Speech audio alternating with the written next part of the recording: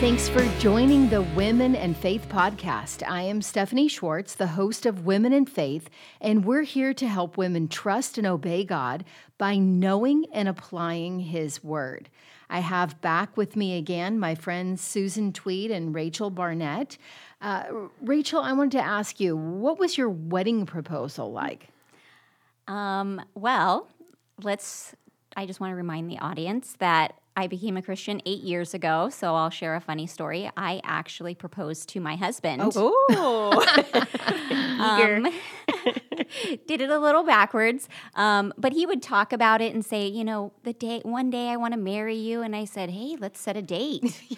And we did for 2 years out, but he redeemed that took me to North Carolina, and we climbed to the top of Cape Hatteras, and he proposed to me there. Oh, wow. Yay. That's neat. Did you get any photos? Because that wasn't really the proposal photo days, was it? No, we did get photos because my husband's best friend was there, and he blocked off the area for us and took pictures. Fun. And I even almost ruined the moment, but I'm so glad that I didn't. How did you do that? Because my husband's the romantic, and so I was thinking to myself, oh, he's being like really cheesy, romantic, and then I go, oh, I'll just let him have his moment.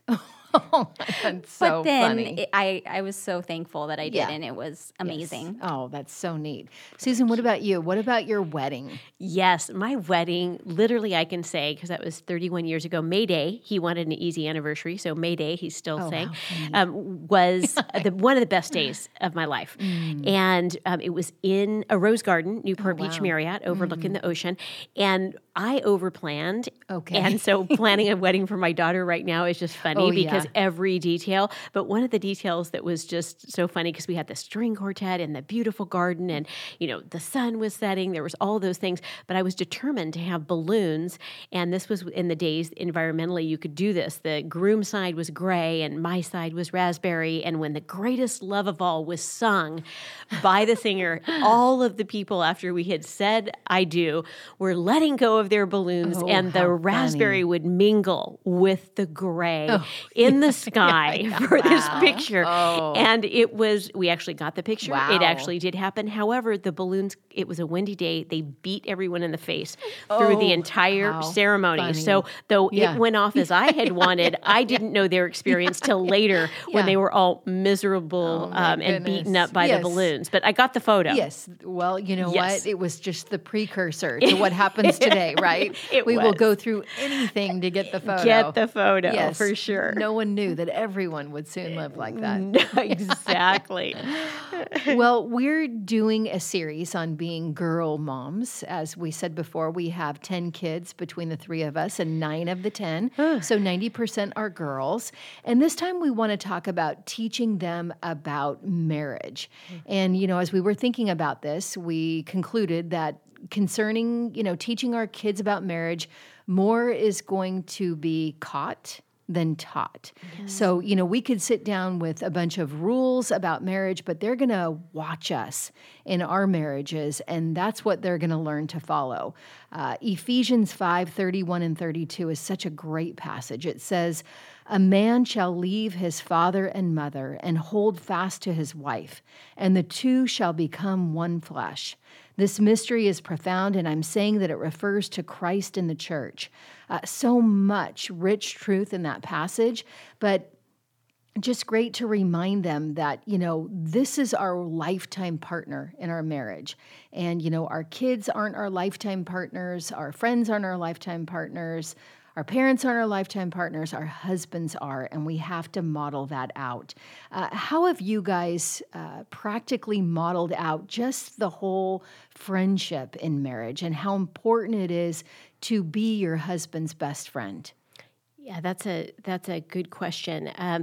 It's something that when hours go by and you get to have conversation and, just are still interested in, talking and laughing and those interests and not just the day-to-day business of life is just so important. My husband and I had looked at older couples before us in restaurants that don't talk to each other. And that always was very concerning to us. Not that he's thinking I won't have something to say. Right. I always have something to say. Yet, from that standpoint, just making sure that we can talk about things outside of work, outside of the kids, outside of, but just have those conversations about, friendship standpoint is really, really important. Yeah, that is. Yes. My husband is a jokester. Anybody that knows him. Okay. And we are totally different people. So I tend to be more on the serious side. I've just noticed how far it goes just laughing with him and just sitting and embracing his silliness and jokes. And like Susan was saying, just talking and spending that time together. It's intimacy. It brings closeness, and the kids can see that. Yeah, sure. That's great.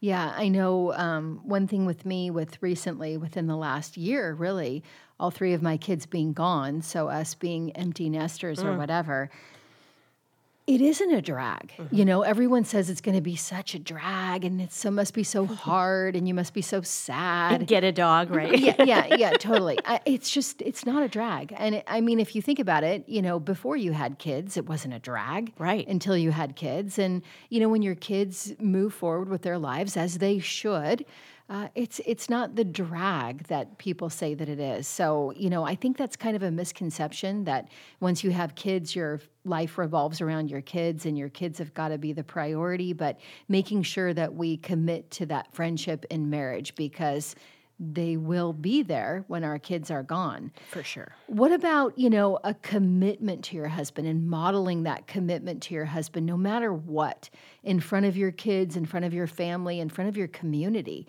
But especially in front of your kids, that you are committed to your marriage. Do you talk about divorce when you get angry? What are some things that you would and wouldn't do that you think would help to show them that you see this as permanent?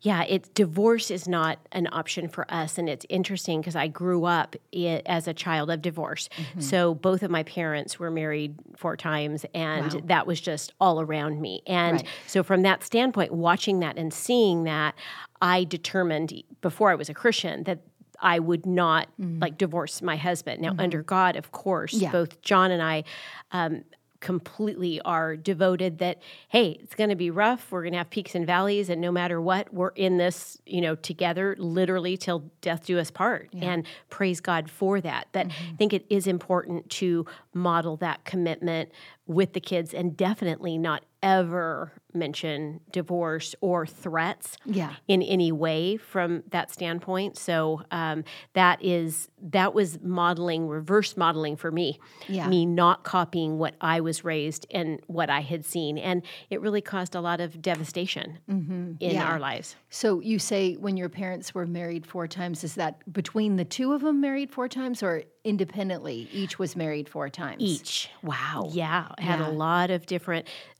step people in my life. And really, as a child, they certainly didn't make that mistake of the child being the focus. Right. Yeah, totally.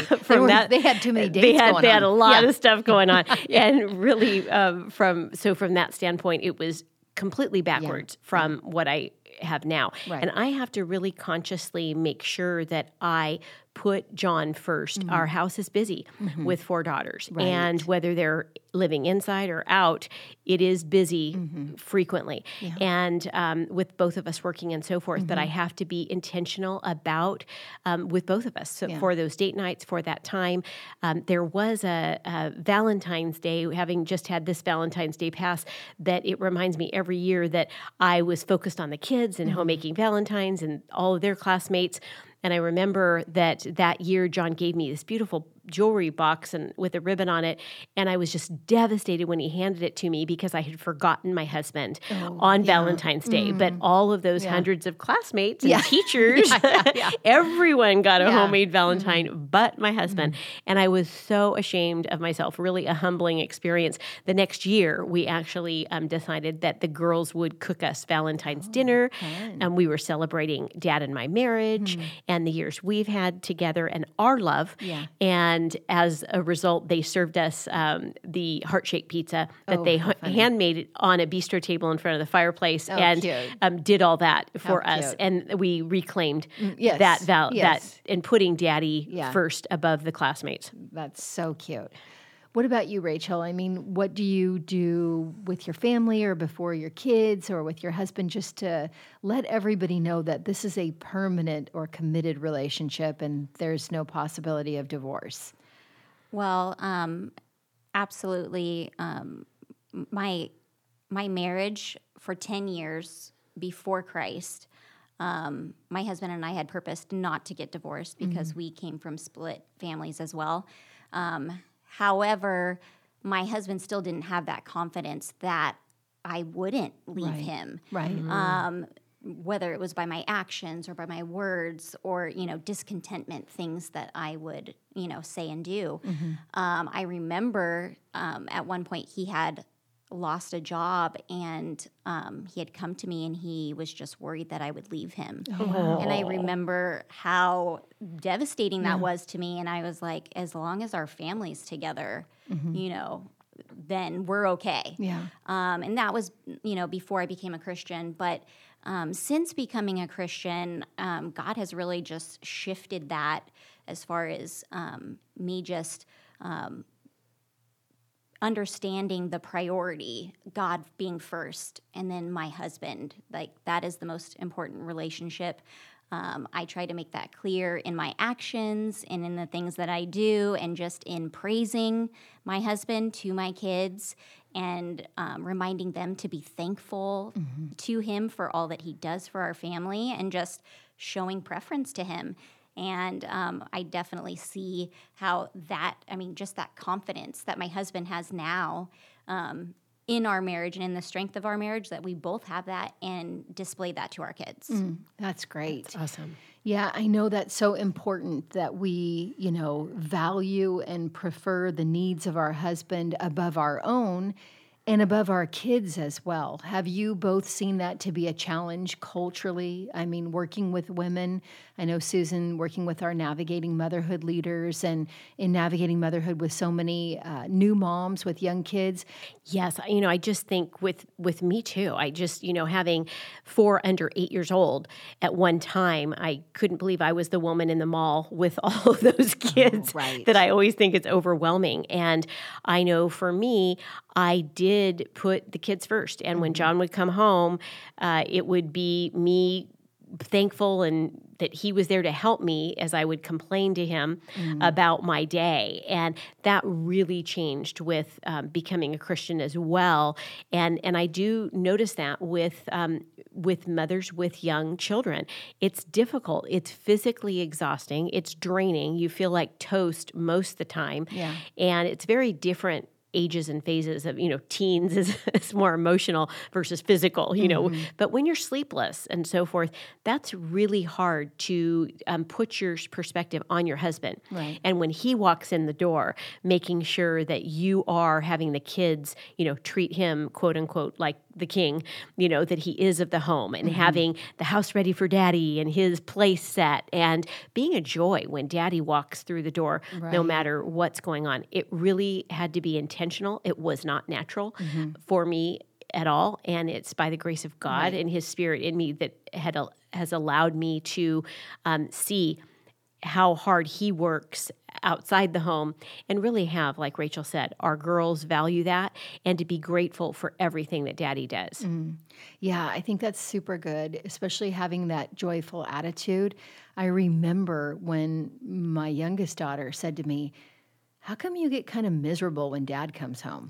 Oh. And I was so convicted. Oh, the mouths of babes. Seriously. And I think it's that thing. It's like, they're here now. I want to let him know how hard my day was so that he can pick up the slack or whatever. Like help is here. Yeah, totally. But, it's just not right. I mean, like you said, valuing them, putting their needs before ours, letting everybody know how important our husbands are. Yeah. And Rachel mentioned the encouraging words, which is a great one. Yeah. And I think that starts in our prayer life, as we're thanking the Lord for our husband and praying for him.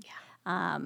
I know that even just setting my mind on a specific time, like when he's going to be home, to get my mind focused of, this is what it's going to be like. Mm-hmm. Like I am going to deal with whatever is going on, the stressors and stuff like right now, so that I can set my mind to be ready for my husband to come home. And that makes all the difference. Yeah. The intention. That's nice. Great.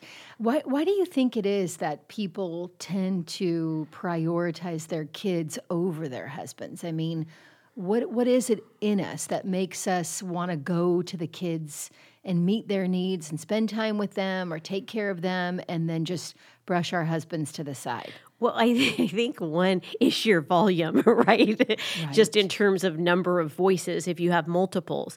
But I think no matter what, there's that sense that when they were a baby, they couldn't do things for themselves. Mm-hmm. And I think as moms, we just get into that nurturing mode, which God did create in us. But He also created us, to be helper to our husbands. So making sure that that's in perspective. But I just think that, there's some comfort that gives us in the role of taking care of our kids and being able to control that in a sense. And we're thinking, hey, our husbands are just fine. Right. They're walking on their two. They can take care of themselves. And so I've really noticed that that it is important when they're being thought of and sacrificially, my day could be full with the kids for sure, but I'm always making sure that I'm asking John what are his top 3 things that I could do for him that day that would bring him joy, and just making sure that those will be accomplished and those will get done. Mm-hmm. Yeah, and I think also we have this tendency that we want to make our kids happy and entertain them. Yes. So we fill up our days with play dates and activities and things that are going to keep them busy. When maybe we just need to be less busy. Right. Yeah. And so that we can be refreshed and ready and available and present when our husbands come home. Yeah. I know for me it was kind of interesting, but you hear a lot that thing about the kids, it's going to go by so fast, enjoy every second of it, enjoy the time, don't let it slip through your fingers. And it's like, oh my goodness, they're going to be gone. Like I have to make them my priority because it's going to go by so fast. I don't want to miss this. And it's like, whoa, relax. You know, I mean, they're your kids. They'll be here for a long time and then they're going to move out on their own. But you can tend to think, well, my husband's always going to be there. So I don't need to focus so much on him right now because my kids, they're going to be gone. Because the world does just push that upon us all the time. Yeah. It's like they're going to be gone. You have to spend every moment, every second with them or doing things for them. It's just not true. Yeah, it's interesting. For me, the compulsion was more like get him job ready, right? So get him ready to earn money and launch him out, from that perspective and making sure that, academically and from a college perspective. And, so I was really going with that achievement mindset. Yes. And probably, certainly some of that's going to be pride and all of that because my identity doesn't need to be in my kids or image and all of those things for sure. And that, again, that changed a lot when I became a Christian. But there is that sense of their future is in our hands. Mm-hmm. And no, their future's in God's hands. So like you said, relax. Yeah, totally. Yeah, and, I think it's important, too, that we show our kids through our marriage just our commitment to forgiveness.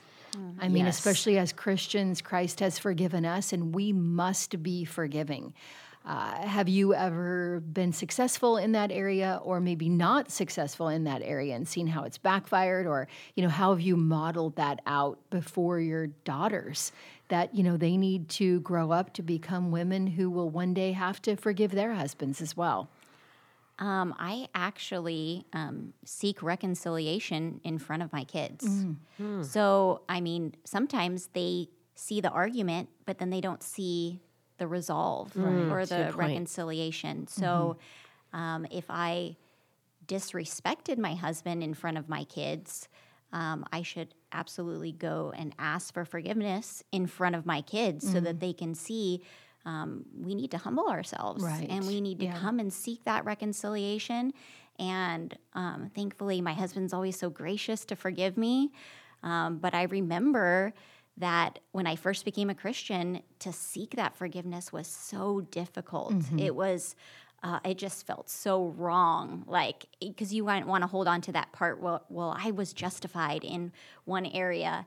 And I remember my husband leading in this way, and he came and he reconciled with me, even though I was totally in the wrong.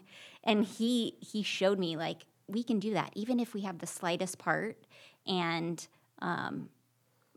it's huge. It speaks volumes to our kids to see that and put into action. Yeah, that's great. I think that whole don't let the sun go down on your anger, and just making sure that you're modeling being able to talk through things, with each other and have that conflict resolution, and that has nothing to do with divorce or breaking up or anything else, but life's hard, right? And we have different perspectives. Like Rachel said, she and her husband are opposites.